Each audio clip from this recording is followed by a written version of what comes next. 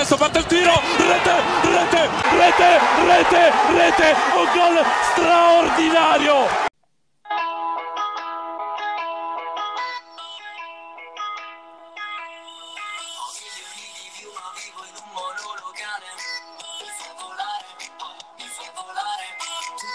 Storie ma solo sul cellulare mi fa volare questa grande convinzione che mi piace può aiutare mi fa volare quando sto cantando i giorni cerca di scappare mi fa volare vero ma questi giovani di oggi no. Welcome to Rate This Way, Calcio podcast that brings you the latest and greatest news from the world of Serie A soccer. My name is Michael D'Angelo. With us, as always, we have Paulino Baloney Mangoni. Welcome back, everybody. Julian don't call him Jude D'Angelo. How's everybody doing? And, of course, resident Mr. Chris Pacelli. Hey, everyone. That song was Volare by Paulo? Fabio Rovazzi. And it says featuring Johnny Morandi. I didn't hear Johnny Morandi at all. It'd be later on. That was when he was talking about... No, it was the part where he talks about Giovanni Di Oggi. Okay. That's Johnny Morandi. Got it. Well, Volare, of course, is Italian for a whale's vagina.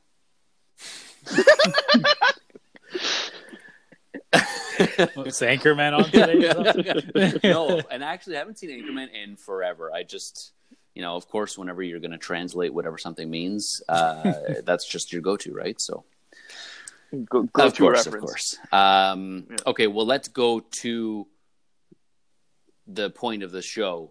Let's just stop bullshitting here, Paulo. Okay, and as much as you want to, and let's of course. let's get things into gear. So what we'll do is we'll go through Serie A, just a kind of a recap of match day 19. So the first half of the season's over, and we'll kind of, again, recap that. We'll go over the Supercoppa, Coppa Italia. We have our sack race and, of course, some transfer rumors after the break as well we'll get to. And then we'll finish off with a Serie B minute. So let's fucking get going then. How about that? Let's do it. Let's do it up. Okay. I like it. Good, Julian. Paju. Sorry. I'm sorry. Paju. I'm so sorry. Let's start with the Friday game. So Friday's game was Benevento and Torino. What happened there? So our boy Simone Zaza scored a double to respond to Benevento's early 2-0 lead. And also, Chris, you'd be interested to know that ex-Milan player Lapadula scored. Yeah, that's the one goal of the game I actually saw. So actually, there was a lot of VAR interventions that were actually done correctly. So the first one was, both of them were actually handballs. So Benevento had one that was correctly ruled out for handball. So Zaza actually was involved throughout the game, pounced on an early mistake, which was stopped by Montipo. Sirigu, who has been having a terrible season, conceded a foolish PK when he took out Lapadula with his back towards goal. Viola converted the ensuing penalty kick, and then. So actually, Lapadula. So I was mentioning Lapadula. He actually fired a shot at the near post after he was played back into the box from a corner to make it 2-0. Zaza made it 2-1 just after the break, after he headed home across from Singo in the 51st minute. So after that goal was all Torino. Belotti was the main attacking threat. Like I said before, VAR called back a goal from Torino due to a Belotti handball. Zaza should have scored another one in the 89th minute, but shot it completely wide. He was all alone in the 6-yard box. And then Zaza scored his double in stoppage time as Davide Cola got his first point on his Torino debut.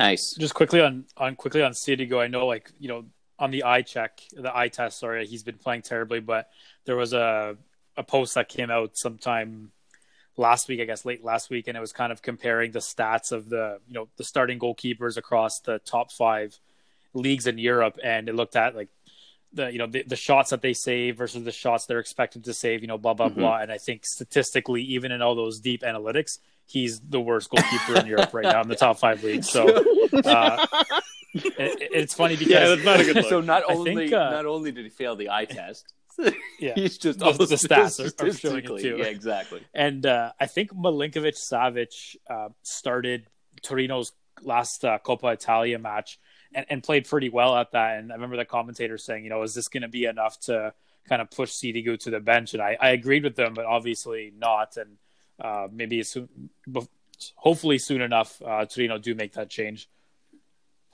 I just really appreciate that slap to Sirigu. Slap in the face. Just not only is he shit to see, he's just there's evidence. There's empirical evidence to say that he's bad. Oh, great stuff. Okay, let's so it ends 2-2. Let's move into Saturday's game. So Roma beat Spezia in a pretty good match here. So there was a bunch of stuff that happened. I think Roma ends up winning in stoppages, but we won't go through in depth. Just watch those highlights. You'll see 7 goals, 4-3 for Roma. Quickly, Mike, I just want to jump in. So Zeko, Mirante, and I think a couple of others were in the stands for disciplinary reasons. Mancini. Yes, yeah. Mancini, not that he's been playing well, but he was in the stands. Yeah. So I think the reason behind that was Roma's team manager got sacked because of the 6 subs, which we'll get into later.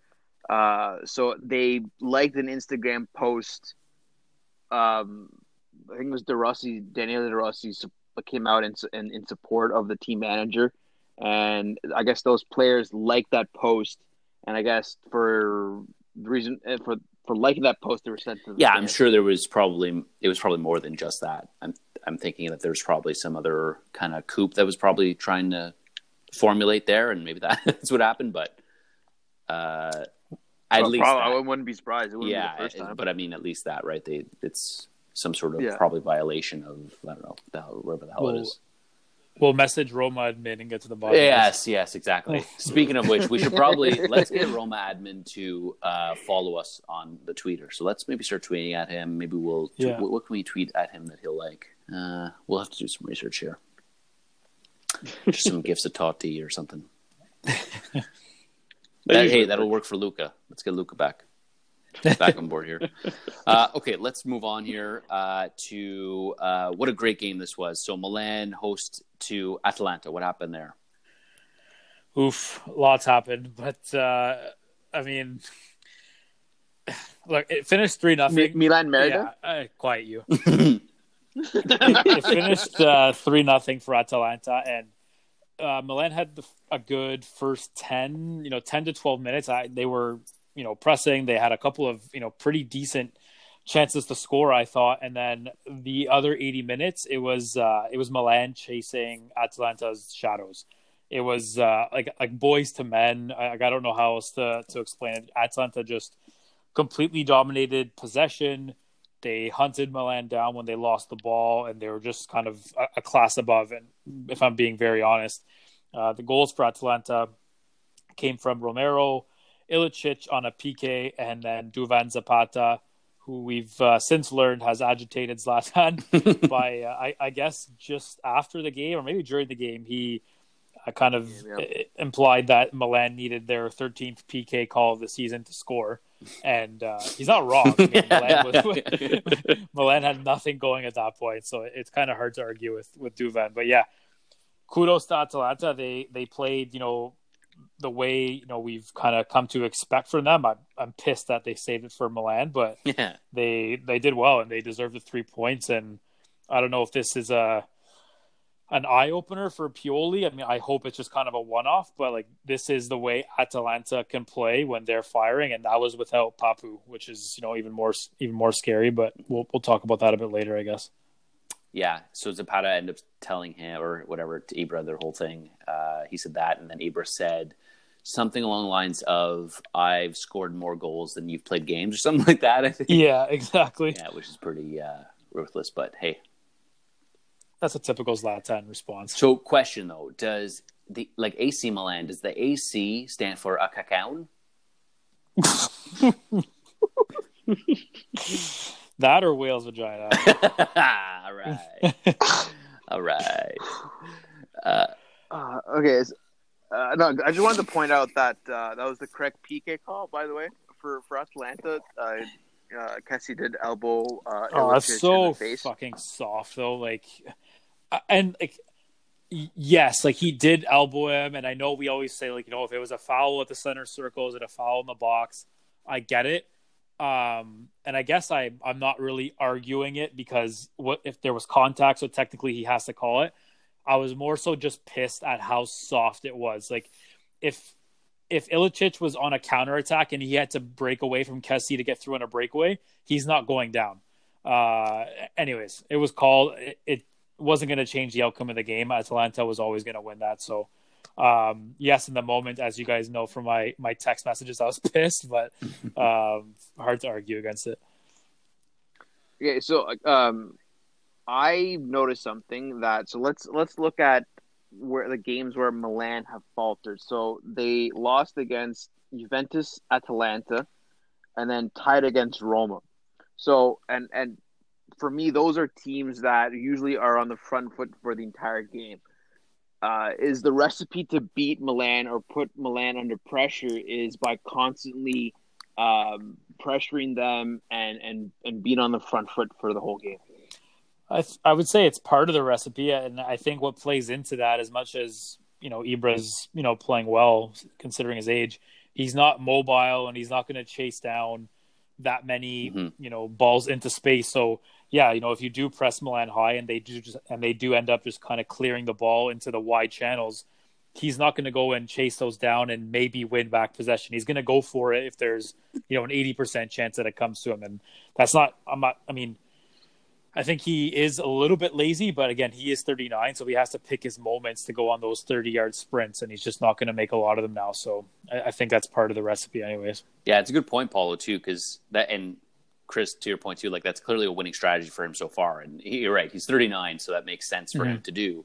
But to Paulo's point again, like, yeah, the other games, like against Verona, right, 2-2, and like, yeah, that makes sense, right? You're not going to you don't want Milan to play their game because clearly when they play the game, they can be dominant because they're getting balls to Zlatan and like he's able to kind of control that and control the attack, right? So it does make sense, Paul, what you're saying, that again, going after them and making sure that you're controlling that pace as opposed to letting, Kessie break away stuff, like start to create things, because then that's going to drive the other way and you're going to be susceptible to a lot of shit. Yeah, I don't think it will happen, but I think the next kind of big tactical change that Pioli has to consider in games is when Milan's, losing or tied against a team they should be beating, is you need to take Ibra off the pitch. And I know that might sound crazy, but you take him off. We've seen what Leao can do as the striker. Because he is much more mobile, he's actually, exceptionally quick. He's able to offer that threat in behind, and it changes things completely, not only for Milan, but if you're a defender, have to respect that. So I think that's the next big change. But obviously taking a player like Ibra off the pitch is not an easy thing to do, and that might ruffle some feathers. But I think that needs to be done in some games going forward. Right. Paulo, anything to add? No, I was going to say we can consider that our tactical. All right. There we go. TM. Tactical breakdown, TM. Okay, let's move on then, and just quickly, Udinese Internazionale. So we're not going to kind of go in depth, except that it ended 0-0, I guess. Yeah, so honestly, it wasn't really that eventful of a game. Lautaro had one chance early on. He definitely should have done much better on. He intercepted a Rodrigo Bacao pass and was in one-on-one with Musso. It was a nice shot. It was hard and low in the corner. Musso made a nice save on it, but it's one of those Lautaro needs to finish. I feel like a broken record. I've repeated that so many times this season. And honestly, yeah, other than that, like anything Udinese came through DePaul, but there weren't really that many clear-cut scoring chances beyond that. Now, I know Paulo wanted to briefly mention this game because, of course, Conte got sent off at the end, and as he was walking up the pitch, he was telling Maresca, it's always you. And And it actually came out after the game that Maresca might be suspended, and I don't think he's actually going to ref another Inter game this year because the two he's done. So he did Inter Parma earlier on this year and missed a clear penalty against Parma, even so much so that Rizzoli came out after the match and said that, yes, that was a penalty that he missed and the VAR ref missed. And then this one, Arslan, I think that's his name, right? Yep. Yeah. Arslan. 30th minute or so, he was already on a yellow card. Ball enters, building out from the back, ball comes to Lukaku at half. He turns to go run and kind of counter. Arslan, already on a yellow, intentionally fouls to stop the counterattack, which is always another yellow. For whatever reason, it wasn't. And then Luca Gotti smartly subbed him off 2 minutes later. So, I mean, that's the main controversy. I know after the game, Maresca was telling Conte he has to accept when he doesn't win. But I was going to say he was saying whatever exactly that he was saying. Which, I mean, as a ref, I also don't think you can, as much as you want, you can't give it back to a coach. But yeah. So I was watching. That game was Saturday. Yeah. So I was watching La Drossa del Gol on Rai Sunday morning. Wasn't Sunday? Yeah, wasn't the 90 Minuti or whatever? Is that what it was?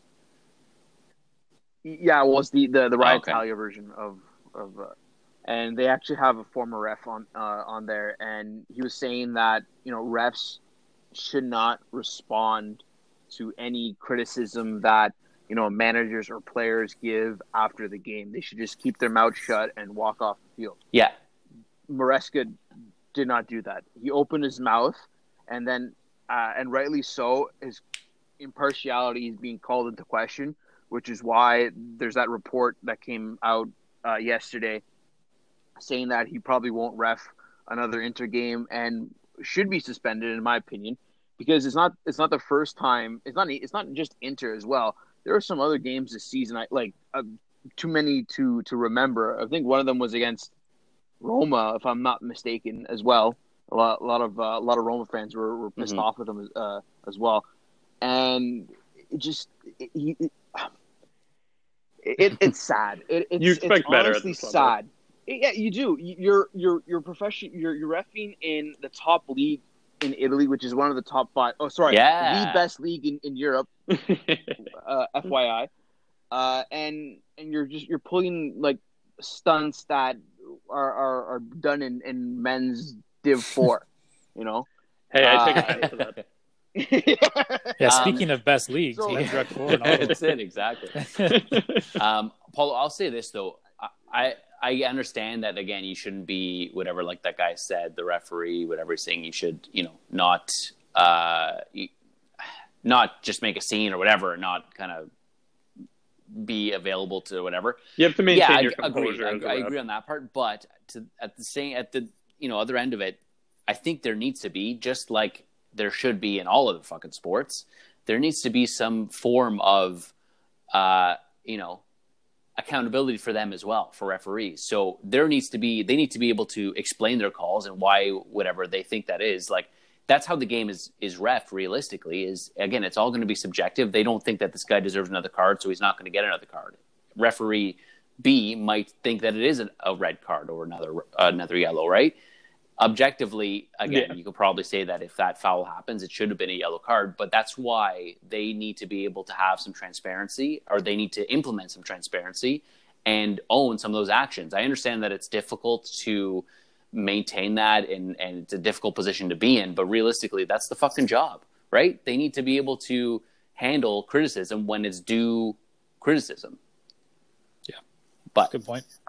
Yeah, no, I agree. I think Arslan actually had another foul after breaking up the counterattack, and then Gotti pulled him off right away.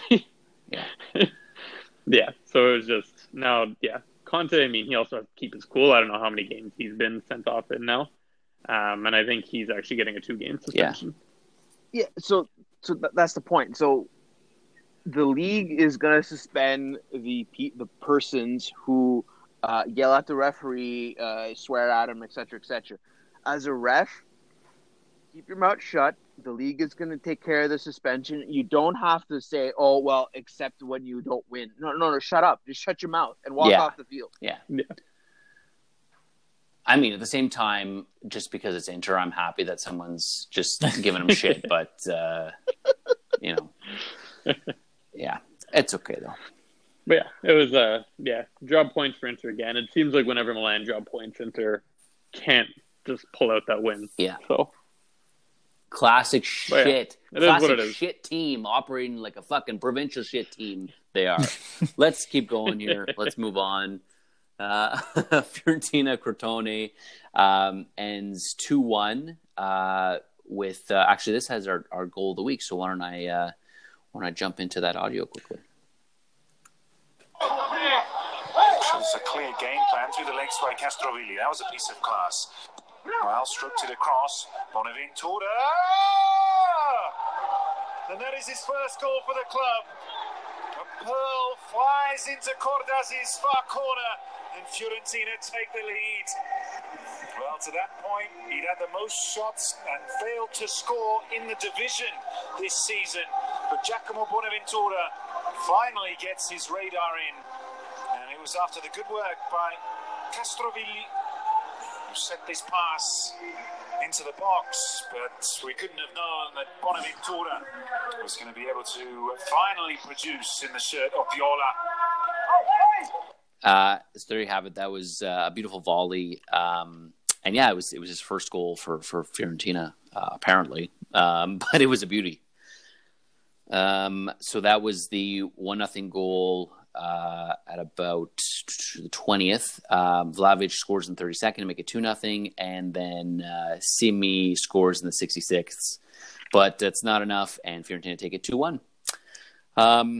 Okay, moving forward here, where the Milan teams have dropped points. Juventus, I don't know what the fuck they're doing here now, but they decide, hey, you know what? Let's just kind of spread this out as long as we can. Let's try and just fucking make a game of it. So they win against Bologna, and they win 2-0. So now again, of course, there's a fucking another uprising and possibly, oh yeah, it's Juventus' Scudetto again. I don't think so, guys. Okay, it's still Milan's to lose or Inter's to lose. Inter's to lose. Yeah, Inter's to lose. There you go. Okay, Hey, so Juve still have the deepest team, in my opinion. Yeah, no, they don't. Inter's first sub is Roberto Gagliardini. Come on. Yeah, so Juventus' starting center we back have to play is Rabiot. There you go. And then we have like Bentancur and Rabiot off the bench. Bentancur's been starting, but yeah. Yeah, well, fucking worse. Okay, stats. I just want to point out some stats for this game. Artur in the midfield. Juventus are undefeated. What else? Yeah. Bernardeschi was gonna say, absolutely atrocious in this game. I just wanted to point that out. Yeah. That and courtesy of our good tweet on the weekend. Yeah, good work. So so that's pretty much it for that game. Yeah, it was a routine yeah. game. Again, these are the games like we said you're supposed to win, so win them. Yeah. So imagine just one more point. Imagine if we didn't tie Benevento and Crotone and did not get. I was going to say, embarrassed imagine by we didn't Fiorentina. fucking lose 3-0 to Fiorentina. Yeah, it would have been great. Yeah. So like that's important. Like just again, we can't drop points in the return rounds. So I want to point. I'm not back Stating on the the obvious. bandwagon yet. I want to see some results here. I need to see Inter and Akakao and Milan drop some more points here, and then I'll get my hope back. Okay, moving on here. Genoa beat Cagliari 1-0 with Wonder Kid Destro scoring the only goal of the game. I can't say enough about this guy. We love him on this podcast. He's fantastic. The form of his life. I think it's the seventh goal. They should cash in on him now, honestly. Yes. Send him to Sell him. Roma again. Or Milan. Oh, no. Hey, he was an Inter youth product. Okay. Send him home. Yeah, sure. No, please don't. Yeah, Paul, you were saying it's seventh, right? Yeah, seventh goal. some more stats. So that Ballardini has doubled Genoa's points total since he took over. Cagliari's 7th straight loss, and they're winless in 12 games. Good. That's impressive. Yeah. Yes. For all the wrong reasons. It is. It makes an impression. You're right. Okay, let's move on here to Fair Verona hosting Napoli. And Napoli get off to a blazing start. 1-0 Lozano in the first minute. DeMarco fucks up here, and Lozano, again, no mistake, makes it 1-0. But then it was all downhill from there for Napoli. DeMarco scores in the 34th. Barak scores with a neat, I think it was Barak who scored with his left foot. And tight finish makes it 2-1 in the 62nd, and then Zaccagna makes it 3-1 in the 79th. And Hellas Verona, Giant Slayers, slay another giant again. Impressive. Yeah, I mean, Chris. No, I was about to say, Chris, I know you wanted to talk about Napoli's inconsistency. Yeah, I mean, I think we're going to talk about Gattuso a bit more later, but for me, it still just comes back to, not all of it, but Gattuso's, I know we call Ranieri, well, not we, he's the Tinkerman, El Tinkerman, as we like to call him. But yeah, Gattuso is just doesn't seem to, tinker with his tactics a lot. It just seems to be the same thing, week in, week out, rinse, repeat, and doesn't have, a plan B like one Mr. Conte. And it's starting to hurt Napoli with, with these drop points. Sarri had success in Napoli, and he also played kind of one way. What's like, you know what I mean? Like it wasn't, maybe he just had the pieces. Yeah, you're not wrong. He definitely kind of had that one way. Just the way, like, Sarri ball is a very fluid system.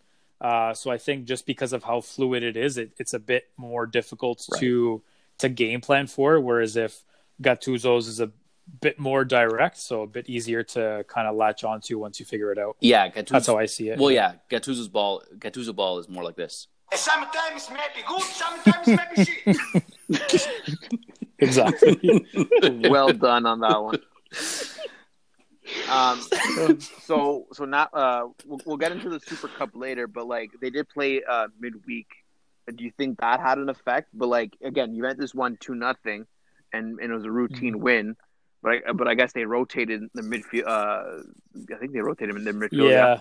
And I don't think Napoli did not. So do you think that had an effect? I think all of this has an effect. Just the poor, run of form for Napoli. Again, obviously Gattuso's, job is at stake. So I think all of this just kind of comes together, and it's just not looking good for Napoli right now.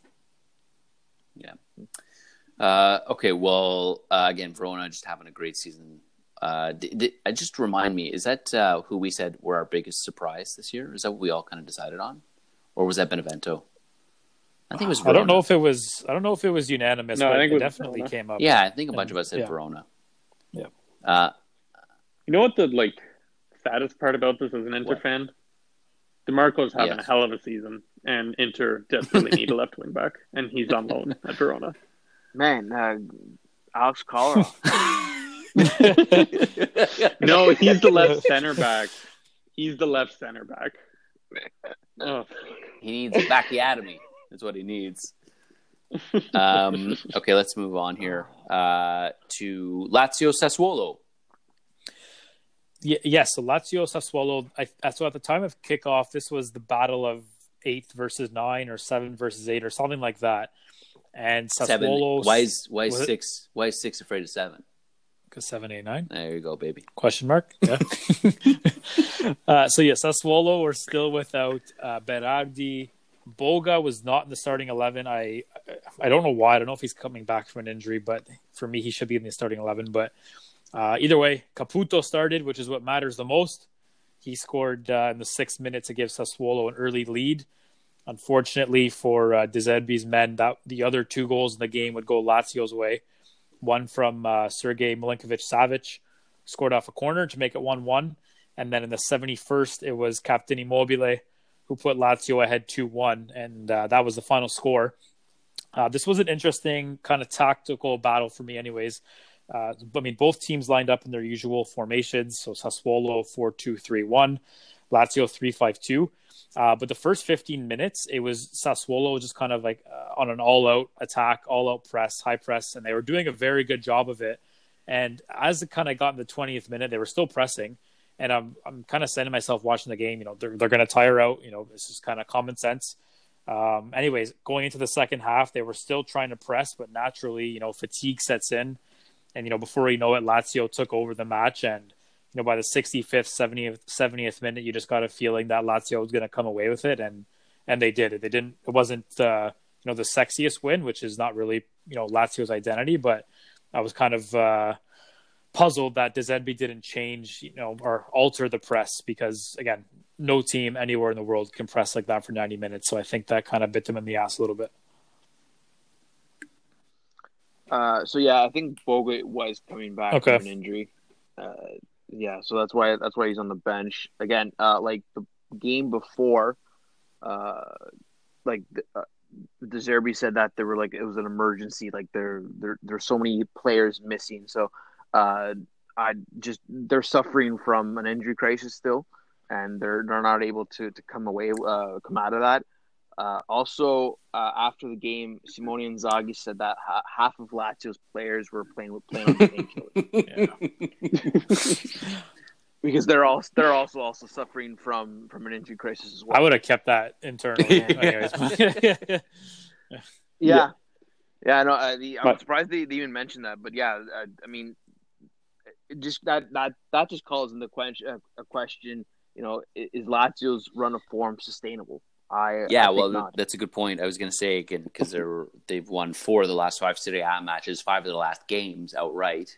But it's not. I'm going to say it's not sustainable because of their next 2 games, anyways. So I think that's going to be a little bit of a detriment to them because they play Atalanta the next 2 games. Yeah.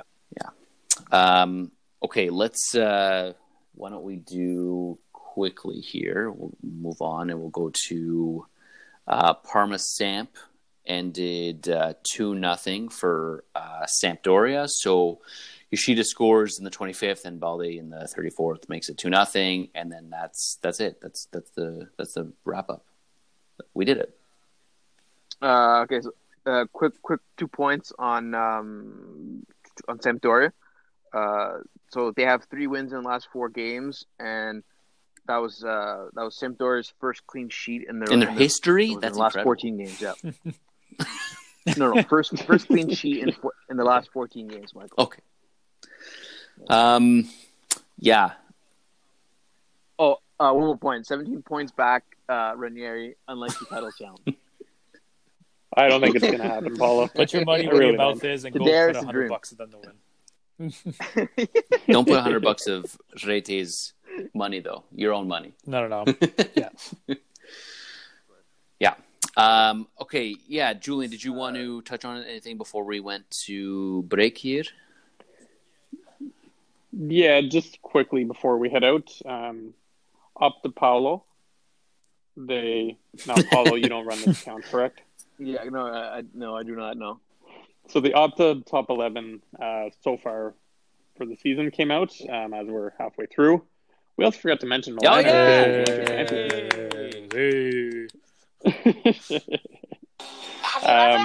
But yeah, so they announced the top. That you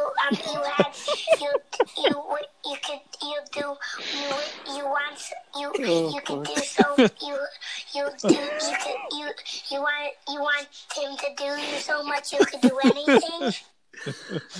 Winter champions.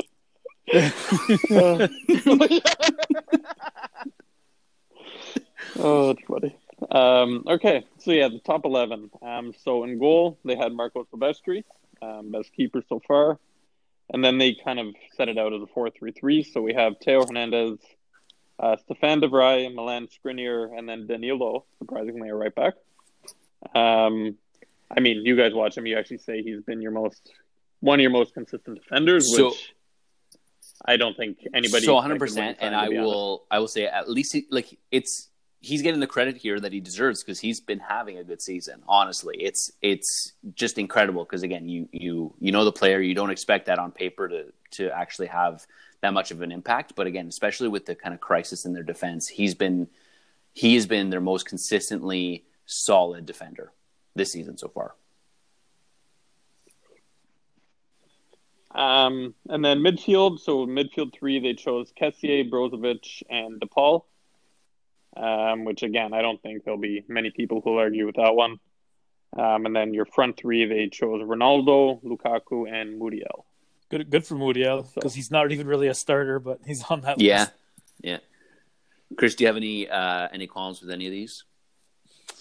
No, I mean, yeah, it's hard to argue the Danilo one per se. I mean, I do think Calabria is having, the season of his life so far. So I'd be curious to know how far off Danilo he was because Opta runs it's all stats, right? Mm-hmm. So I'd be curious to know what his rating is compared to Danilo's, but I think that's a good list. Yeah, Julian, what do you think? No, again, I think I agree. If you're going to mention Calabria, I'd like to see how close Barella was. Good point. But I mean, that midfield 3 is it's a very strong midfield 3. Yeah, for sure. I think, DePaul's been probably the best midfielder in the league so far this year. And I mentioned last week, Brozovic is Inter's unsung hero. Kessié's obviously running the Milan show.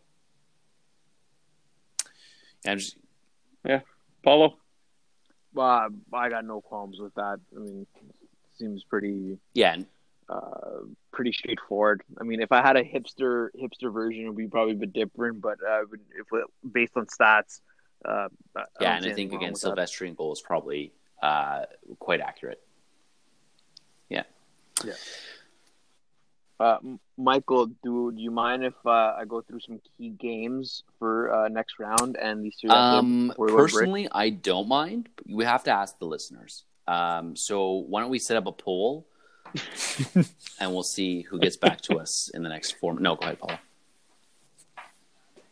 Okay, so Saturday it's all the big 3, the top 3: Milan, Bologna, Samp Juventus, Inter Benevento. Sunday it's Atalanta, Lazio, Napoli, Parma, and Roma, Hellas Verona. Let's see if Roma don't get a 2-0 loss again. Leave Diawara at home and you're good. Was it Diawara that they? Yeah, don't make 6 subs. I think it was, wasn't it? Yeah. It was Diawara. Yeah. Okay, so Milan 43 points, Inter 41, Roma 37, Juventus 36, Atalanta 36. Napoli 34, Lazio 34, Hellas 30, Sassuolo 30, Samp 26, Benevento 22, Fiorentina 21, Bologna 20, Udinese and Spezia at 18, Genoa at 18. Like I said, they doubled their points total. Torino are out of the relegation zone at 14 points. Cagliari drop into the relegation zone at 14 points. Parma with 13 and Crotone with 12. Good. And again, halfway through the season here, our capo is Cristiano Ronaldo with 15 goals. Zlatan impressively has 12 in his what he has not even a dozen or not even 10 games, I think. Yeah, 9 games, I think. Very impressive. Immobile in second with 13, which makes sense. Again, he's starting to pick up pace similar to last season. And sadly, Lukaku hasn't scored in 4. Yeah, I mean, he's playing for a shit team anyway, so. Julian, you just need to do the same thing. I just constantly shit on Inter. Just do this. Just do it. I know. Okay. I just laugh. They just beat me 2-0. Yeah. I get it. Michael, you literally just lost yourself. But at least, but again, it's just they can't get past what happened earlier in the season. Like the fact that they crashed out that hard out of Champions League and like not even in Europe anymore. That's just you can't like. I have to let him say that. I have to let him have what he has because that's literally all that he has. I appreciate it, and I know that. Okay, let's we'll take a quick break here, and when we come back, we'll go through Supercoppa and the Coppa Italia.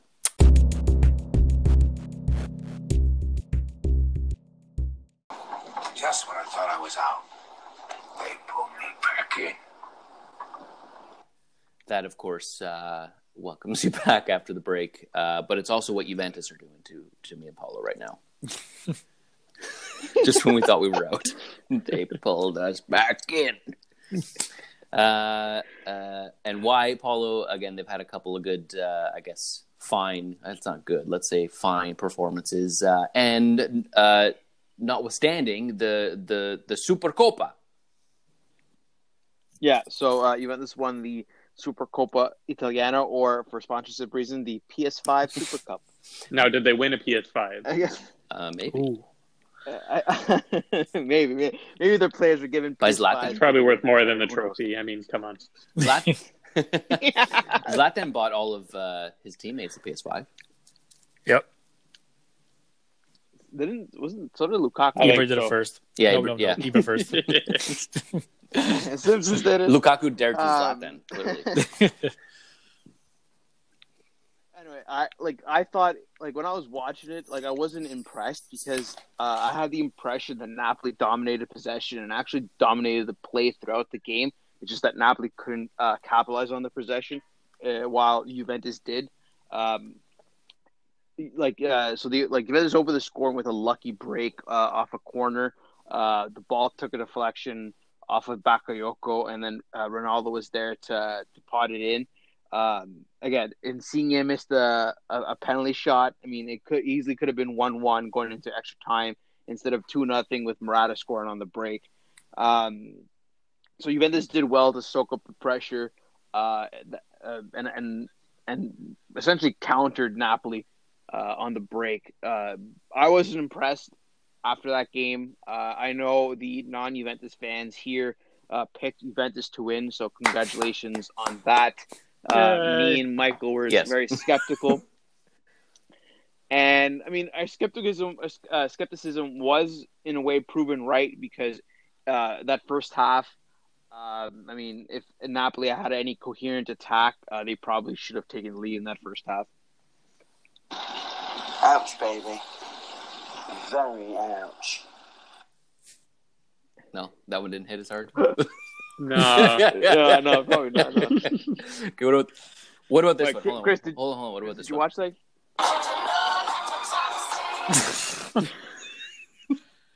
That's That you. one's a little better. Yes, but Yeah, no, I did watch it. I wasn't impressed with Napoli. I thought Juve. That was what was the game. Cup finals are usually, a bit more conservative with teams, and yeah, I think Juve just did exactly what they had to do, and unfortunately finished that PK because I think that last 30 minutes of extra time would have been really fun. I think you would have seen everybody kind of go for it. But yeah, as we know, he missed it, and then Juve solved the match with a second goal. quite. Well, Insigne. Sometimes maybe good, sometimes maybe shit. That's it exactly. He was playing Gattuso ball. Clearly, You're not wrong. clearly. You're not Yeah. wrong. Well, hey, Pirlo's first trophy as a Juventus manager, and hey, I'll take it and run. That's right. Yeah, It's weird. I'm just gonna say quickly with regard to it being his first trophy. I get he managed the team for that game, but he did nothing to get them there. He didn't win Serie A for them, or he didn't win, Yes. Coppa last year. But I get it; he was the manager for that match, so it's considered. I his just want first to point trophy, out but that just this had to season, point that out. no anti-Juventus fan can say that Juventus did not win any titles this season. So I'm glad that Out of the way. that is off the table. That is out of the way. That's what I was afraid of going into this game. So, but like I said, I wasn't convinced by that performance. Yeah, I mean, they won the Yeah, Crash right. Bandicoot Cup. It's Essentially. yeah, it's the Mickey Mouse Cup here. But hey, again, taking a run. Just it Exactly. just clearly was just a confidence boost that they really needed. So take it, embrace it. They went out and did their job against Bologna this past weekend. So just keep going. You know, like it's the next 19 are underway. So you need to not fuck that up. Chris?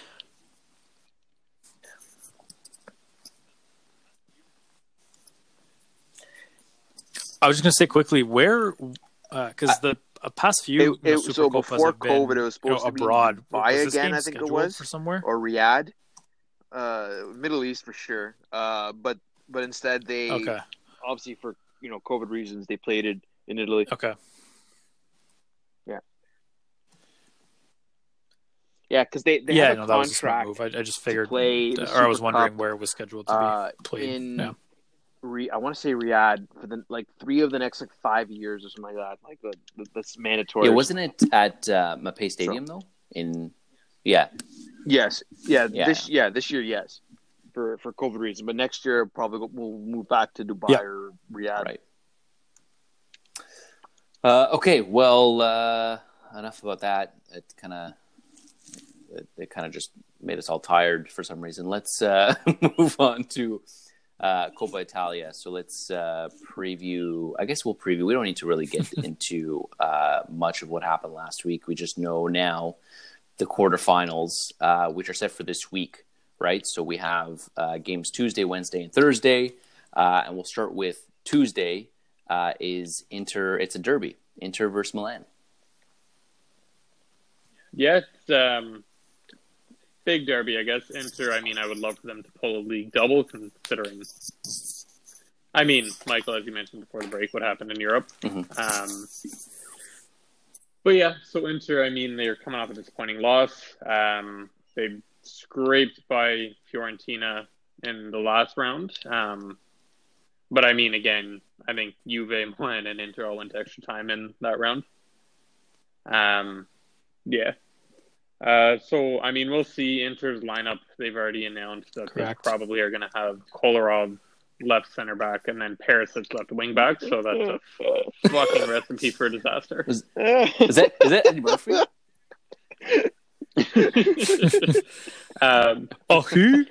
Their only saving grace will be hopefully that Castillejo. That was my terrible attempt. Because I think they'll kind of just cancel each other out. I will say though, before Chris jumps in, I know he's gonna come in and just tear down Inter because I love that. But Gijo's not playing, right? He's suspended. That he is actually, yeah. Yeah, he's suspended. But even if he, I was gonna say Tatarusano's been the Copa goalkeeper to this point. Gijo got suspended from the bench. Now that you bring it up, I'm curious if Pioli would start him. I feel like if we were playing, Spal or someone else, I think Tatarusano plays. But I think because it's Inter, I think Pioli would have gone with Donnarumma if he was available. But yeah, Tatarusano's been the guy to this point for Copa. With Vidal, by the way. But yeah, Vidal's the Perisic, Kolarov left side. If anybody other than so that triangle on that side of the midfield, wow. If Castillejo starts, I hope he comes off at halftime. If he doesn't start, then I hope we're attacking that side of the pitch. And the thing is, now that I've said that, Perisic is going to go and score 2 goals tomorrow, score a 90th minute, and Kolarov's going to clear one off the goal line or something like that. Yeah, with his right, just to mix it up. But yeah, no, it'll be a good game. I think every time they play, it's going to be very intense, interesting, and high tempo, all that fun stuff. Yeah, what's exciting, I guess, out of that is that it's a very tight bracket. At this point, anyways, it's the quarterfinals, but the winner of this will play the winner of Juventus Spal, so they're kind of on the same side of the bracket as Julian was kind of talking about offline to us. But then the other side is also pretty stacked because the other game. So again, Juve play Spal on Wednesday, right? Which good for Spal, making it this far. And Atalanta play Lazio.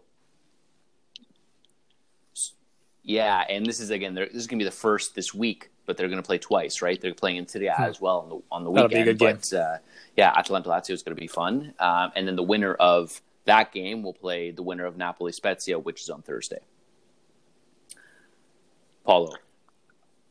I was about to say, don't be surprised if Lazio play an absolutely rotated squad because again, we mentioned in the last segment that half their team played with painkillers, played on painkillers. So I would expect Atalanta to come through from that game, even if Atalanta do decide to rest some players or even start Borrell for fuck's sakes.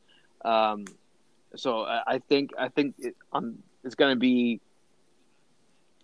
Atalanta. And I think Gattuso comes out of that bracket because they did lose to Spezia in the league.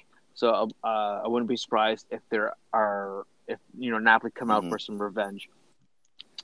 So as you said, Michael, Juventus plays Spal.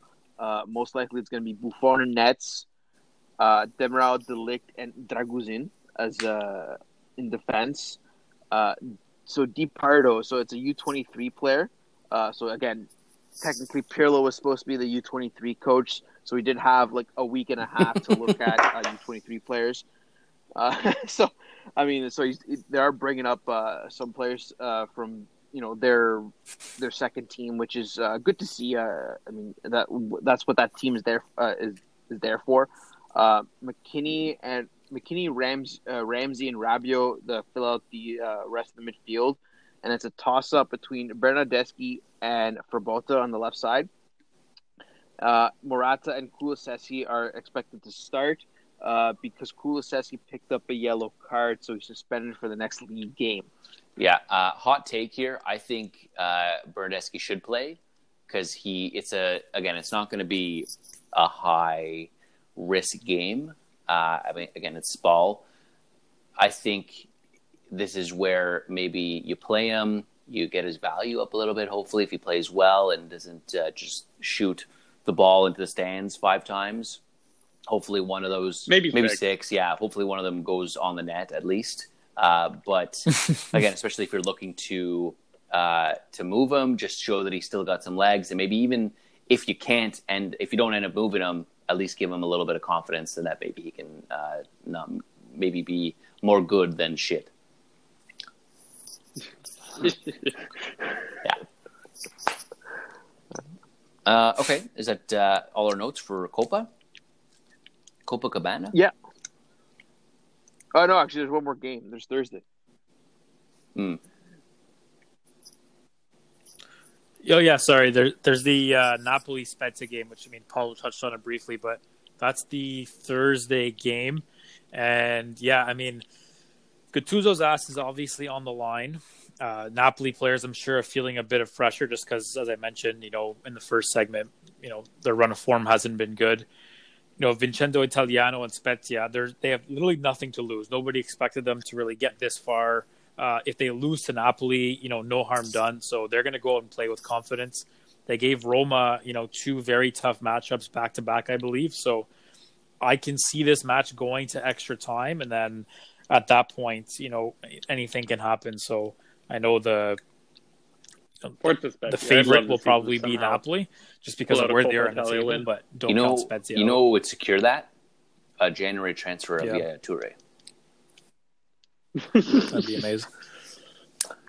Okay. They already have a young Yaya Toure and Luciano Guzman.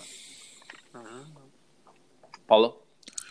Yeah, Inter. No, I was about to say Inter could use a Gume this season. Inter could use a lot of things. Yeah.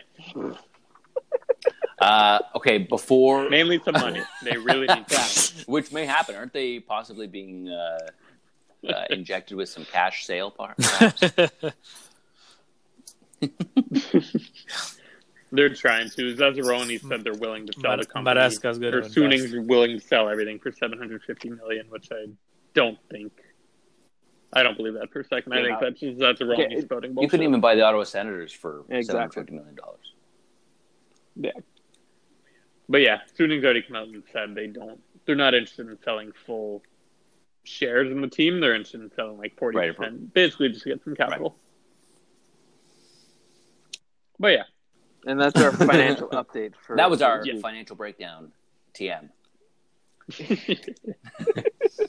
Okay, before we go to break, I forgot, obviously, off the bat here, but Chris, why don't you tell our listeners who are still with us here about, again, just remind them about our glorious, perhaps, run for glory.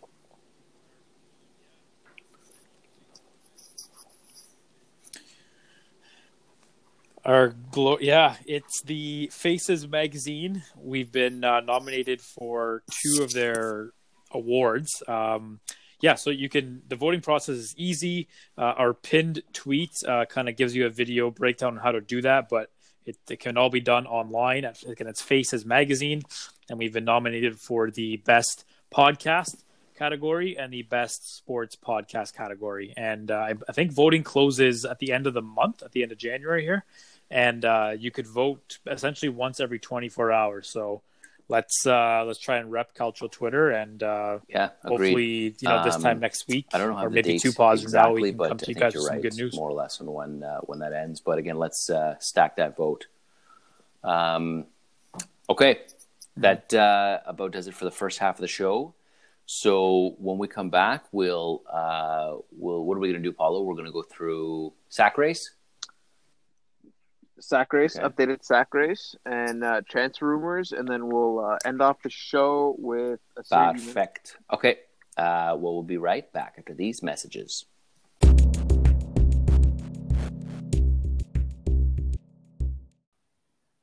Rated This Way is brought to you by Babbo's Cucina Italiana, located in the heart of Manotick. A family-owned and operated Italian restaurant, the perfect spot for a romantic dinner for 2 or for groups to celebrate special events. For more information, visit babboscucina.ca.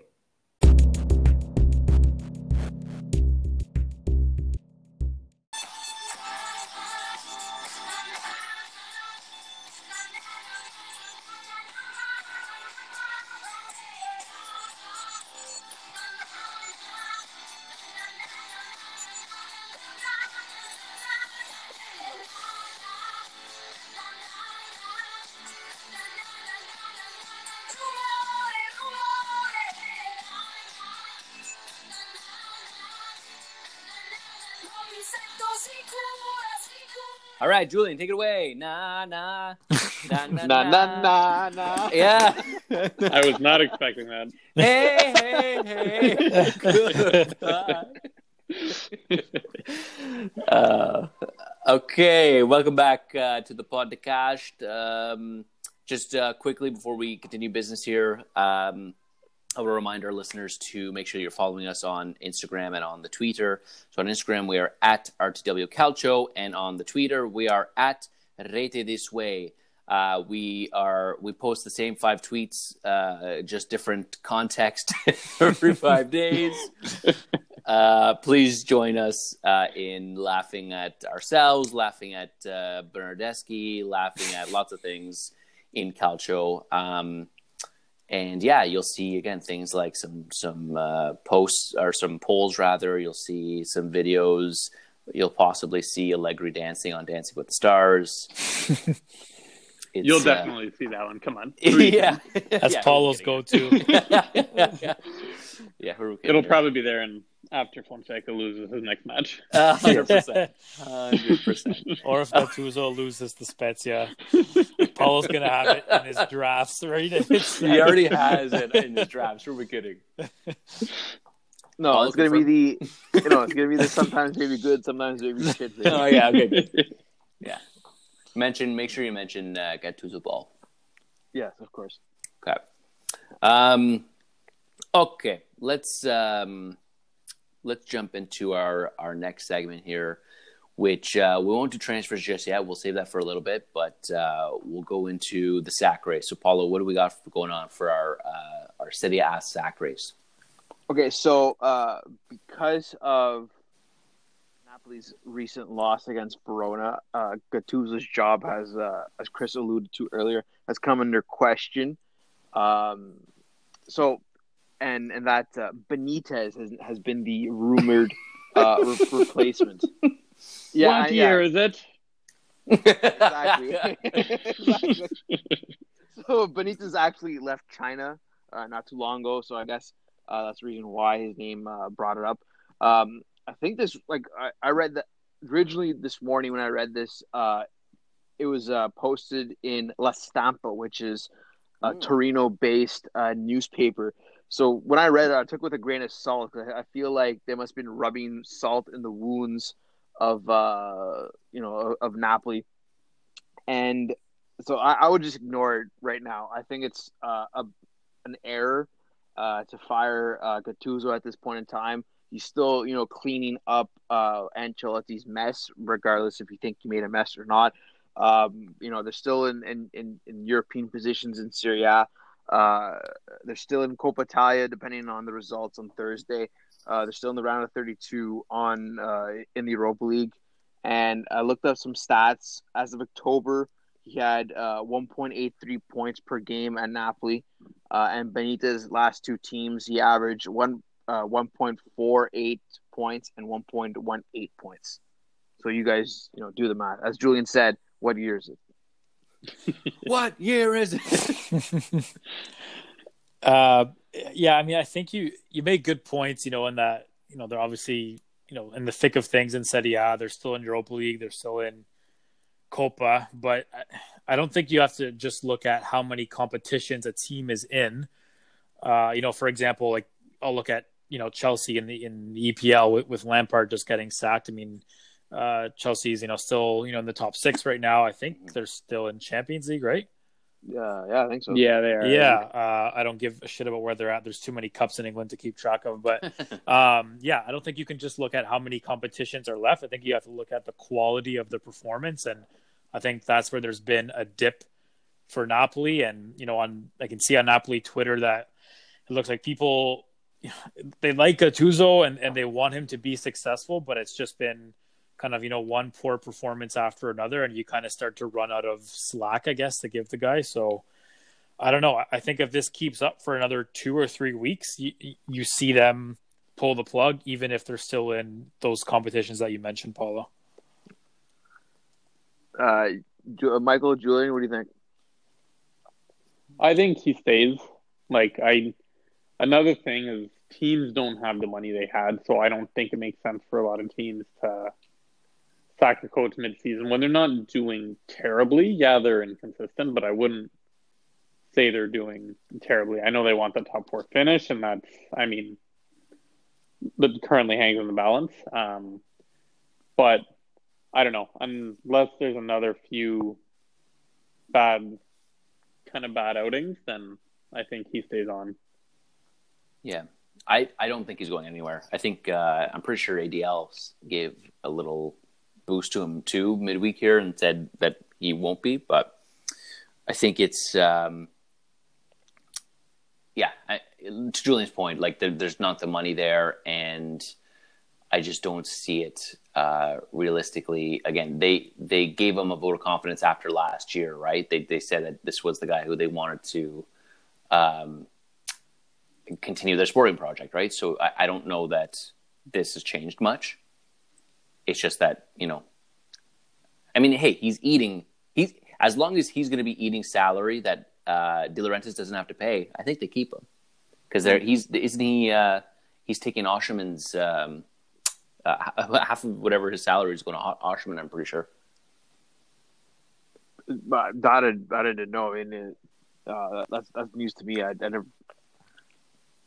What? Yeah, I hadn't heard about that either. No, it's something like that. Here, I'll find out what it is. I don't know if it's that exactly, but okay. So while Michael looks that up, I want to move on to Fonseca. So there's a two-part. So two questions. The first question is, do you think he's done enough to stay at Roma? Go start, Chris. Go ahead.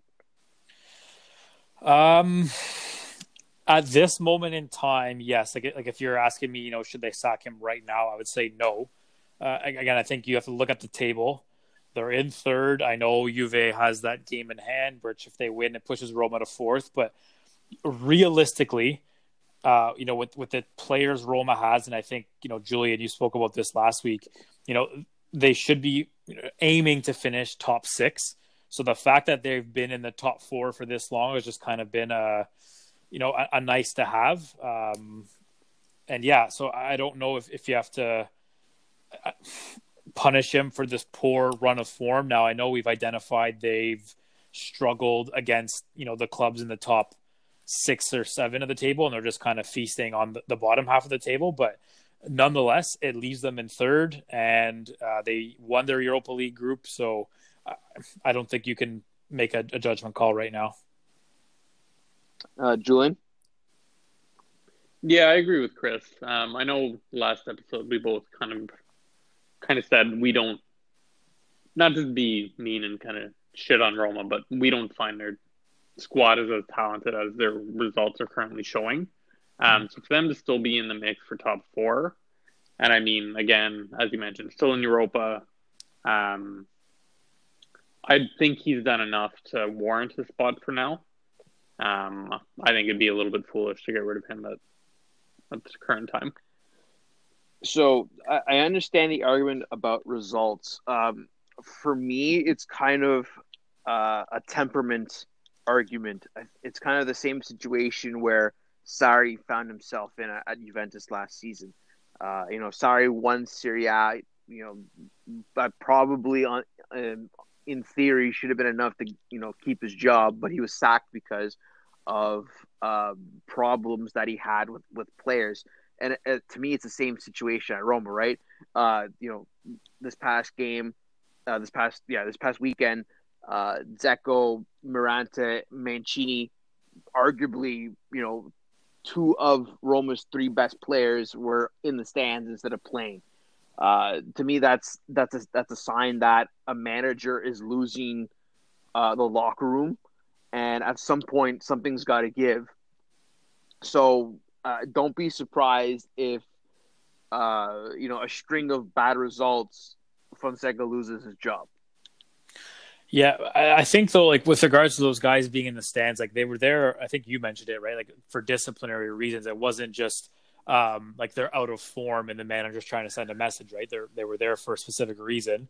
If they do let him go, I mean, I think you make a good point. Just I think it would be at the end of the season, because if even if there are issues between him and Dzeko and whoever, but if they're still in that top 3, 4, 5 mix, then I don't see how Roma could sack him now. I think ride the success as long as you can, take it to the summer, and then if you have to make that call in June or whatever, you do it then.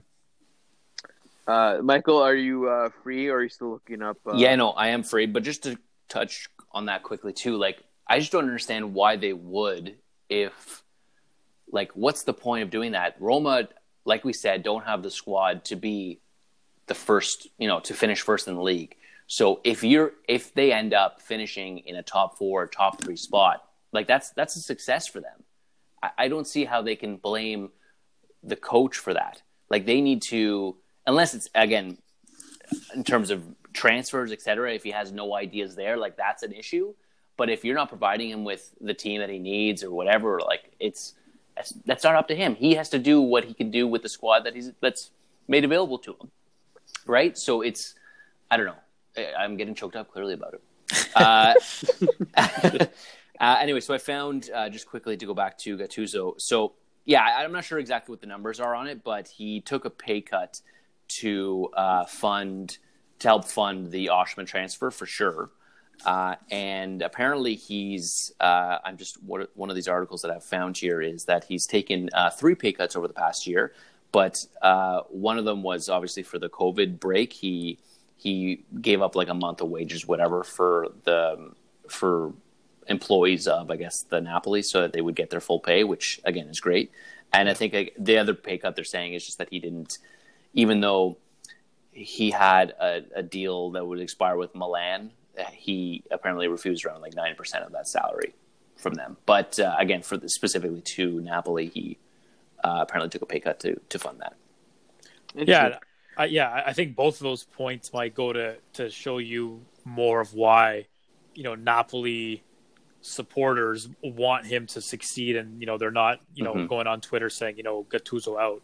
He's obviously got those character traits that everybody loves. So It's a tough call for sure. So going back to my second question about Roma. So hypothetically, if Fonseca does get sacked, who would you prefer, Allegri or Sarri? Are you asking me? No, we'll go in order. So Chris, Michael, Julian. Okay.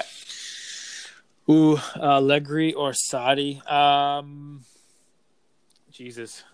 I'm just going to go and say Sarri. I mean, you could break this down a million different ways, but I've always been a fan of, Sarri ball, and, just the way Napoli was playing for those 3 years, I think was magic. So I'm going to go with Sarri.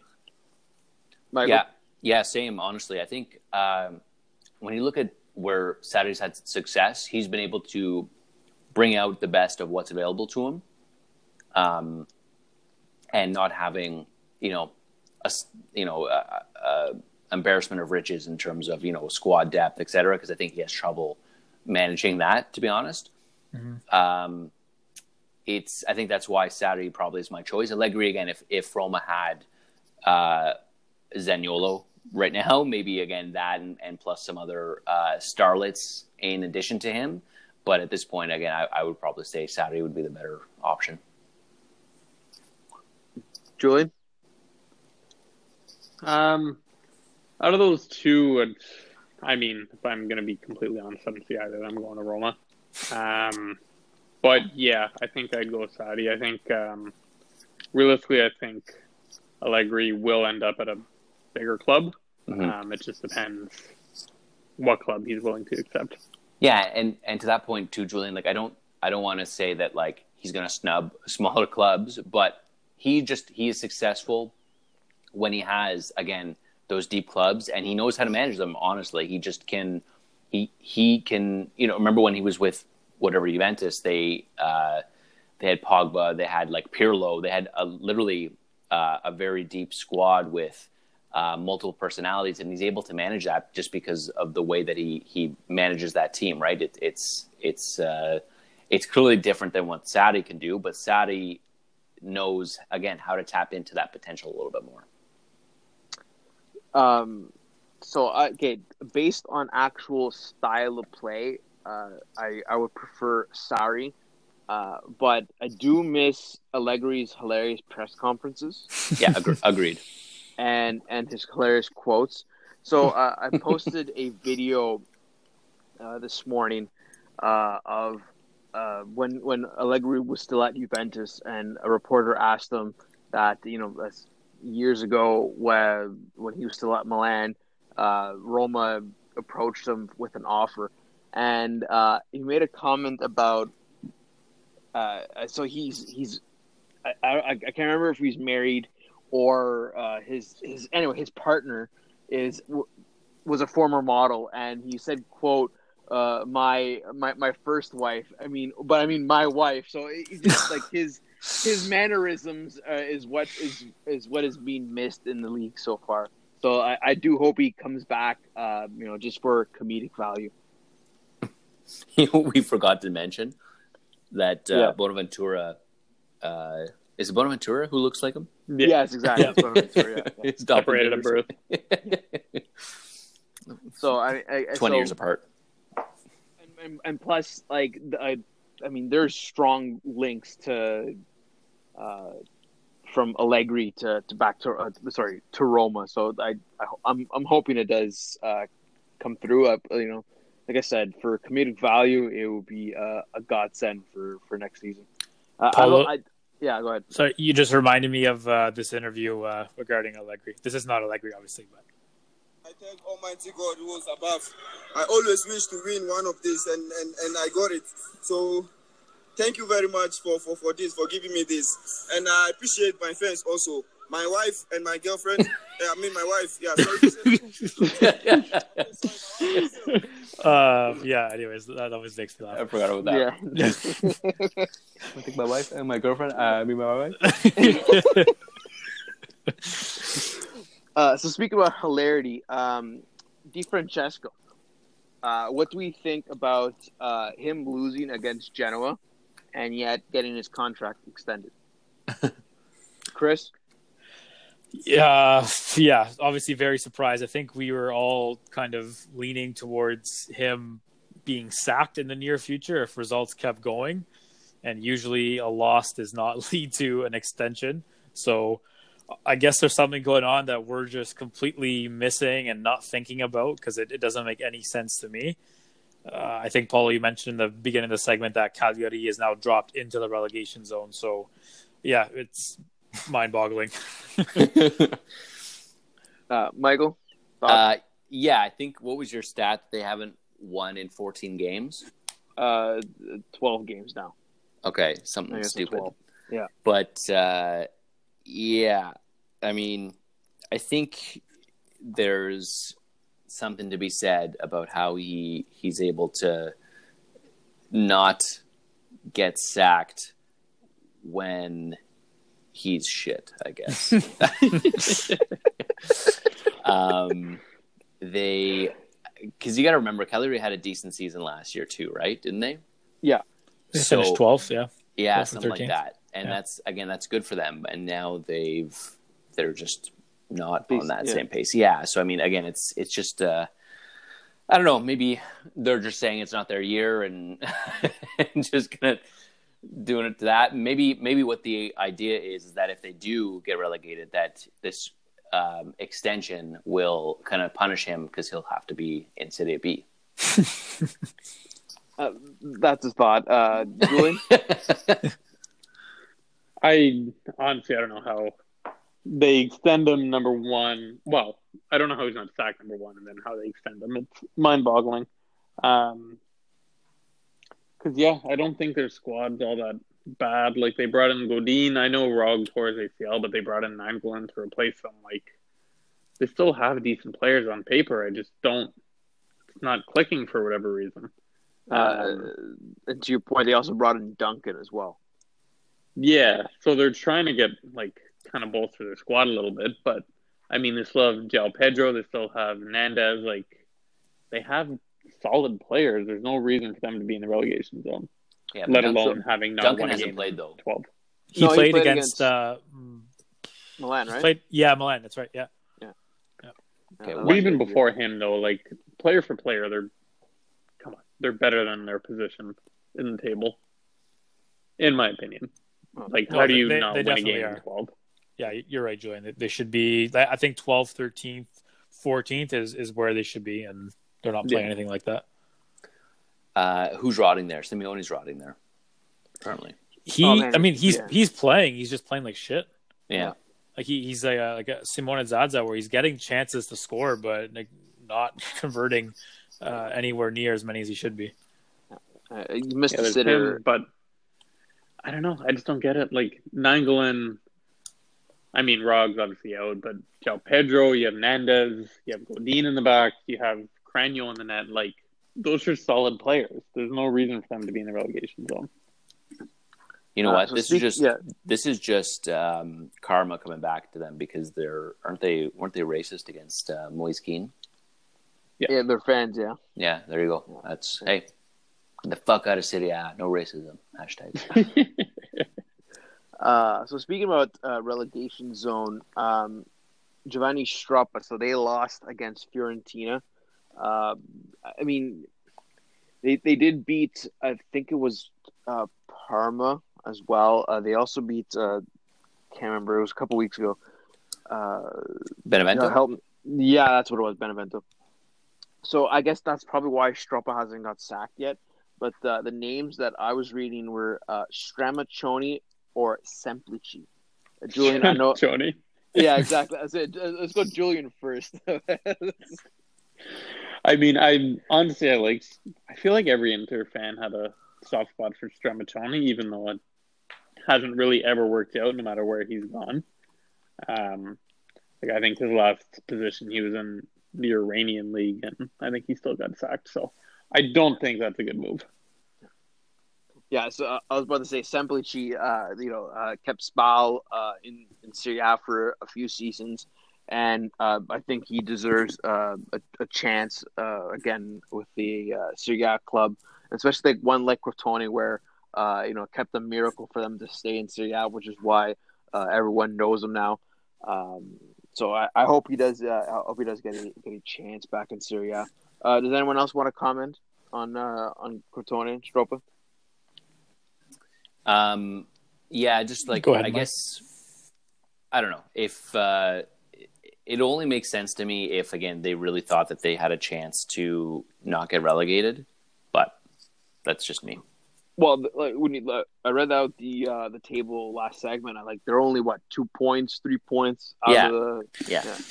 So there's still a chance. That's just very quickly. Yeah, like Torino's in 17th, and they're only 2 points ahead of Crotone. So it's, I don't know. They're not out of it. I think it's going to be a 4 or 5 horse race there for those last 3 spots. Not that it's really a race because they want to avoid it, but I don't know if they need to make a change at this moment. Yeah, and I mean, does it make sense too? Again, if they're really concerned about, we need to stay in Serie A for I don't know the health of the club, or are they going bankrupt? I have no idea. But if it makes sense to sack him, like I guess you could sack him, and then if you still get relegated, you just bring him back afterwards because you're going to be paying for him. I don't know. Like it would have to make a lot more sense than that.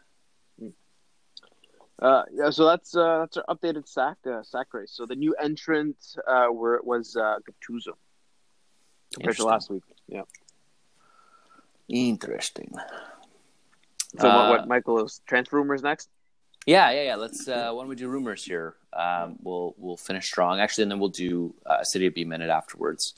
Okay, well, why don't we start with Juve? Paulo, what do you got for Juve? Okay, so Dzeko for Bernardeschi.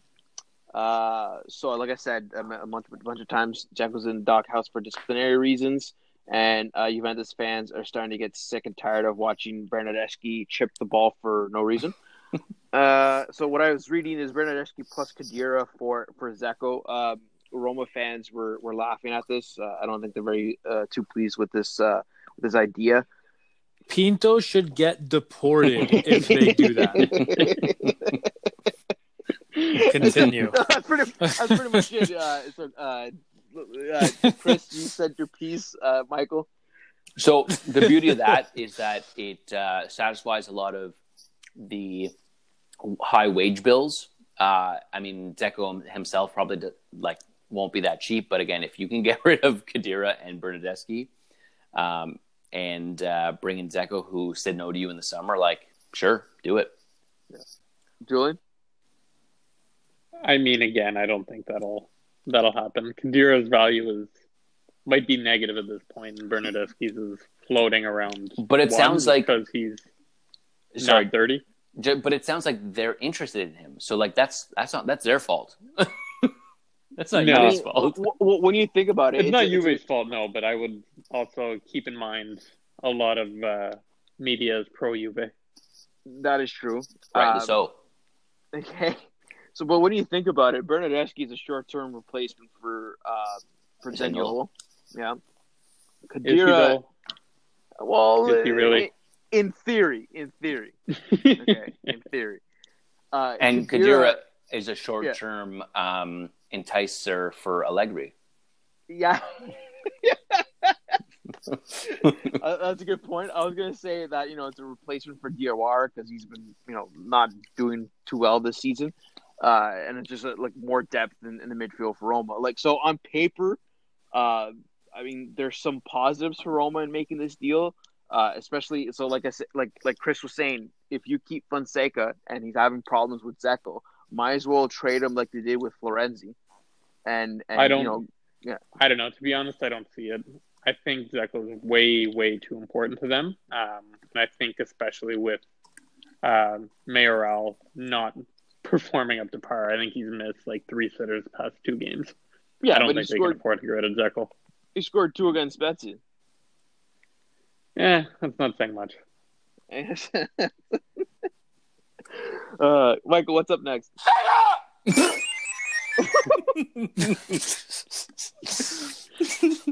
Why don't we go to Inter Milan?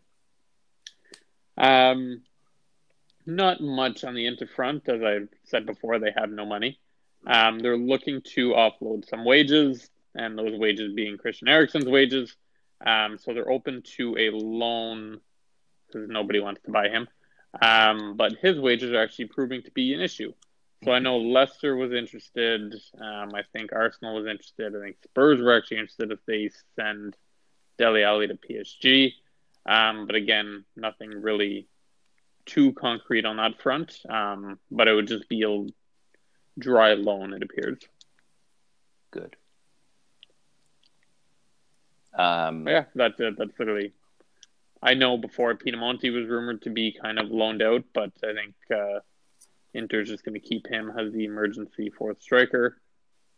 But yeah. Okay. Okay, what about Cacao and Milan?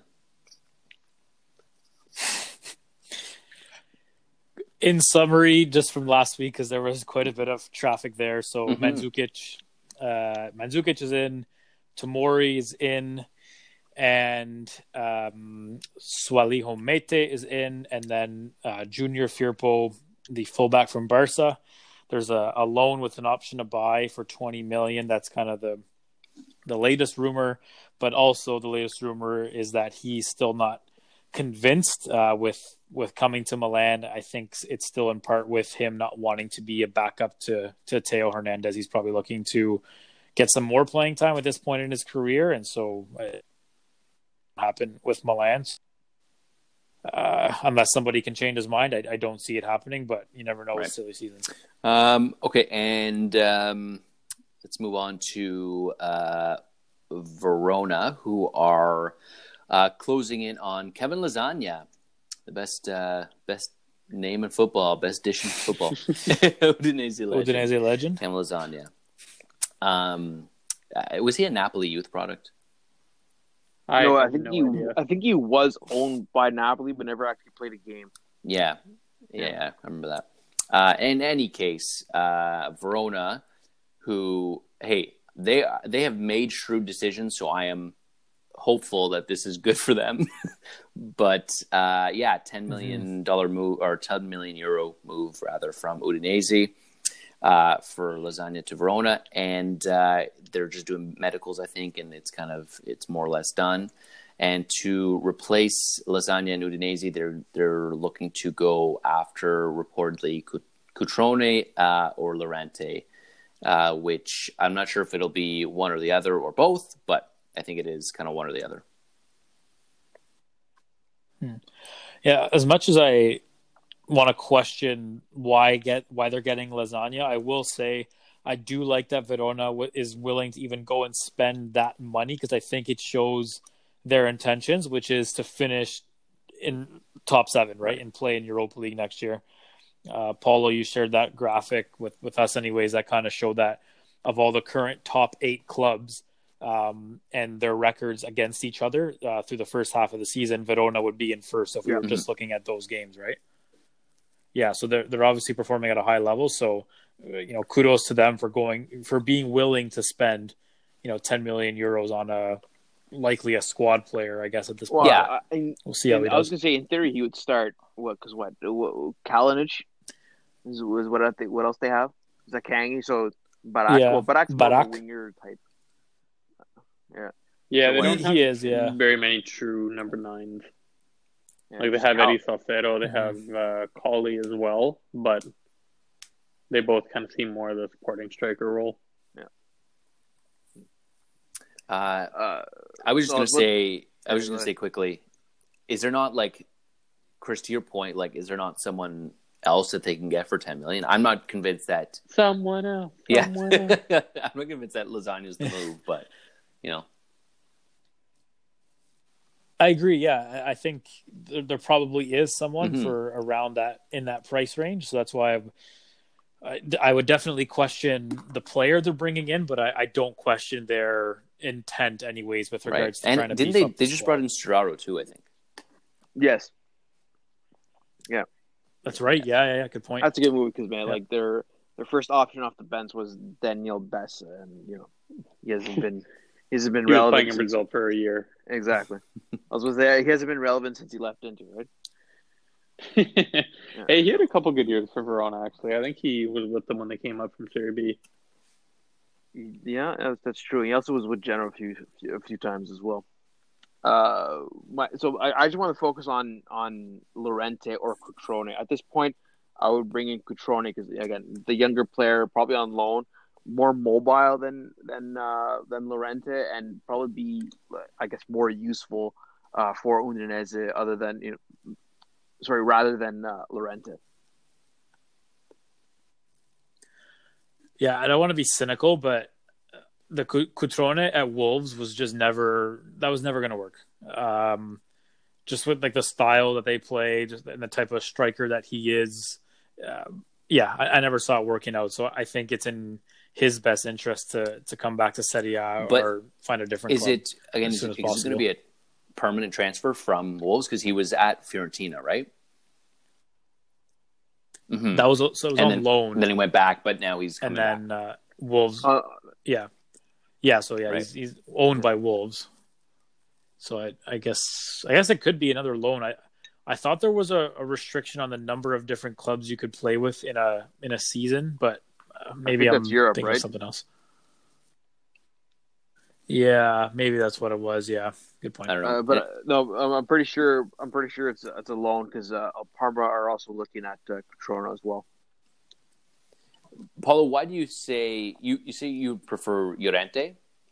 No, Cutrone. Cutrone. Yeah, I think that's probably the right call too. Because again, you want Llorente. What's he going to do with you in the future, right? Like Cutrone, actually, if he fits in well, like you can bank on him probably for a couple more years. Yeah, you can try to negotiate like an option to buy or something. Yeah, exactly. Yeah. But like I said, Llorente would be a legit replacement for Lasagna in the sense of the type of player that Lasagna is, like that, that immobile, lanky striker. Sure. But if you want to actually give your team, perhaps Chris can speak more to this, but if you want to give your team more dynamicism, or is that even a word, more like be more dynamic and well-rounded as an attacking threat, Cutrone is your player. Yeah, you're right there. Cutrone does offer a bit more. I think Lasagna just offers a bit of speed, and that's about it. Can't finish well. His movement's pretty poor. So Cutrone is definitely the better option. Yeah. Okay, let's get off Cutrone and Llorente. Let's move into Atalanta. What's going on with Atalanta? So. It's 5 million plus 3.5 bonus to Sevilla for Papu. Yeah, that's what I've seen. Yeah, for Papu. Atalanta is getting what they wanted here. They're not selling him in Italy. They're not giving away for free, and they get rid of a petulant child who actually was playing worse with them in the lineup. Was his contract due up this summer? Yeah. Okay. Then that's even better business. I don't understand. It doesn't make any sense. Like, is it that our team's that desperate? Because Marseille paid like 12 million for Milik. For Milik, yeah. I'm shocked that they just don't sign pre-contract with these players and wait for next season. I guess because of COVID and the amount of games that they played this season, that teams are that desperate to bring in players in the January transfer window, which is something new. Obviously, the situation calls for it, but it's very interesting as I've been watching transfer windows since I can remember. At least 5 years now, in depth, and it's the first time that a January transfer window I've seen people clubs pay for players whose contracts are expiring in 6 months. Yeah, I don't have any reason for it. I don't know why. The Milik one doesn't make any sense to me, but yeah. But yeah, I think it's good for both, Papu and for Atalanta. Papu, he wanted out, so he got it. He's gonna probably play a fair amount at Sevilla. And, Atalanta, as we mentioned last week, maybe 2 weeks ago, they were playing just as well, if not better, without Papu Gomez. So to, like you said, Paul, to make some money off of him at this point is just, Actually, I'm wondering. I was about to say Plus Valenza because I can't remember how much they paid. They bought him from Yeah, Catania, so- right? No, it was Really? no, it was Shakhtar. Did they not? No, he played. Really? He played for Yeah. Catania for a little bit. Yeah, He- you know, I he played. No, hold on, no, he played for I thought he was at Catania, Catania. and then he went to Ukraine. Michael, look it Michael, fact check. Yeah. Yeah, I'm doing it. up. I Anyways, before I say Plus Valenza, yeah. No, but that was it for my I'm really interested comments to on see the actual story Papu. here. I want to see what happened between him and Gasparini. Okay, who I- said I- who said what for Papu? I said he was. Chris He and I went, said Catania. I said Ukraine. It was Shakhtar, right? No. So he was at Catania Yeah. for 11, 12, 13. And then he was at Metalist. So Okay. Ukraine, Well, but I Metalist. said Ukraine. Well, you Okay, right. still suck. Interesting. You suck. you said clap. Shakhtar. Hey, Clap. No, I- Paul, I'll give you credit for that one. I Yeah. had no idea he played in the Ukraine. I won't give him any credit for anything. It was only Yeah, 1 year. I think with Mike, you're an ass. I'm not the one who said Shakhtar, you freak bitch. Still wear they wear the same colors. I remember that. Oh, they do they? They do. Look it up. Look it up. Medalist. Okay. Sounds more like they will wear medal. Well, Mike is looking that up. I'll take. So Torino are looking at Larager from Genoa. So it's a loan with an option to buy, but Genoa wants an obligation to buy. So Davide Nicola, new manager at Torino, specifically requested the player because he coached them last season. Medalist and- jerseys are yellow. Shakhtar are orange and black. Oh, whatever. Okay, fine. I get 50% credit for that because I still said Ukraine. Yeah, okay. I had no idea he Deal. played in the Ukraine. Deal. Okay, sorry. Go ahead. No, What I are was you going to talking say Larager. So a loan with option to buy, but Genoa want obligation, and Nicola asked for this player. Okay. Was it like I know they were looking for another midfielder, right, Chris? Yeah, they were. I think anytime there's a new manager, especially mid-season, they're always going to be linked with a former player. I mean, it makes sense, right? You're familiar with each other, so why not? They did seem very like they need depth in midfield as well. I know Rincon is starting, and I don't think there's any depth coming off that bench in midfield as well. Like because when I watched Torino Benevento, all the players that were coming on were like strikers. Correct me if I'm wrong. Lukic is more of an attacking player than a solid midfielder. So yeah, they're definitely missing deep like a defensive midfielder. Michael, I believe that's all for the transfer rumors. Okay, excellent. Let's close that transfer rumor bag then. Okay, I think that's actually pretty much it for the show. Why don't you, Paulo, take us through a quick Serie B minute? Okay, so Frosinone tied Regina 1-1. Salernitana beat our beloved Pescara 2-0. Lecce came back from 2-0 down to tie Empoli 2-2, and Monza beat Brescia 1-0. So funny story about that Brescia-Monza game. The Brescia Ultras barred Balotelli from parking in the parking lot because of racism. No, I wouldn't say racism. Probably because they have he has no dignity or something like that. Anyway, remember he essentially forced his No way dignity? out. Dignity. That's what I heard. Yeah, you got to back it up. I don't think Paulo gets there. No, the Quagmire joke. What is this? Fog. No, anyway, you'll ask me that. Well, remember his behavior at the end of the season? Like, he essentially refused to play, and then Brescia, essentially bought out his contract. So I understand where the Brescia Ultras are coming from, but it's still kind of a useless thing to do. He's gone. Just move on. So two important transfers or rumors from Serie B, both Spal. So because, as Michael mentioned, Lasagna is heading to Verona. Verona is going to send Di Carmine to Spal, and then Spal will send Marco D'Alessandro to Monza.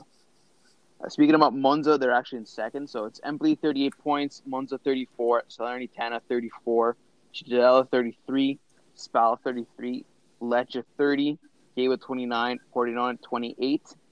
And in 16th spot is Reggiana with 18 points, Cosenza with 17, Entella with 17, Pescara at 16, Ascoli at 14. Good. Yeah, so that's the Serie B minute. Is D'Alessandro the one who's like really fast? Yes. Yeah, he used to play for Atalanta. Yeah. Yeah. It's a good move. Yeah, speed merchant. Yeah. I'm waiting for Pirola to make his Pescara debut. I actually told our friend Nima today, I don't know why Kolarov was playing. They just should have... Would have made more sense just to recall Pirola and play him as your left center back up. But no, let's keep a 35-year-old Julian, wing back. The shirt sales alone on Kolarov. I think you're probably going to have a lot of people returning those shirts. Yeah, in general, they should be. Okay, I guess that's kind of it. Guys, do you have anything to add before we close out the show? Let's start with Julian. Hey, I called it earlier. 90th minute, Kolarov free kick is winning the game tomorrow. Okay, that's Tuesday's game. That's Coppa Italia. Let's see, maybe. Mr. Chris. Just one final reminder to go and vote for us. Every vote counts. It's I think it takes 20 seconds to vote. So, and if you're working from home, just do it. During your lunch break, whatever it takes. But yeah, hopefully this time next week, why don't you we got some good news for everyone. Take your time and make sure you're logging in with different emails to vote as many times as you can. Good point. Good point. No baloney. I'd rather point out that we saw some stats today that we're in the top 30 for sports news in like 5 countries, and what makes me proud with that we're in the top 25 in sports news in Italy. So un grande abbraccio to our ascoltatori in Italy. I can't wait to return after all the travel restrictions are up. Yeah, that's pretty incredible. I'm skeptical on how legitimate those claims are, but I'll take them and I'll make them as much as anybody here. Forza Rete this way. Yeah, exactly. I guess in myself, I just want to plug the contest. I want to plug. Wait, which contest? The contest. I mean the derby, but the contesting of 2 formidable sides tomorrow. Yeah. I'm excited. I hope they all break legs in the literal sense. Michael, that's terrible. No, that's sportsmanship. Wait, is it? No, not really. I hope they leave everything on the pitch. There you go. That's better. That's better. There we go. Everything, including limbs. That's it for me. Again, every episode I feel like we grow a little bit more. Maybe next episode will include some more funny Austin Powers lines that you guys will actually enjoy. Clearly, very ouch didn't work this show, but maybe something else will. Okay, I think that's it. With that, why don't we say goodbye, everybody, and we'll see you next week for another episode. And again, go out and vote. All right, that's it for the show. Bye.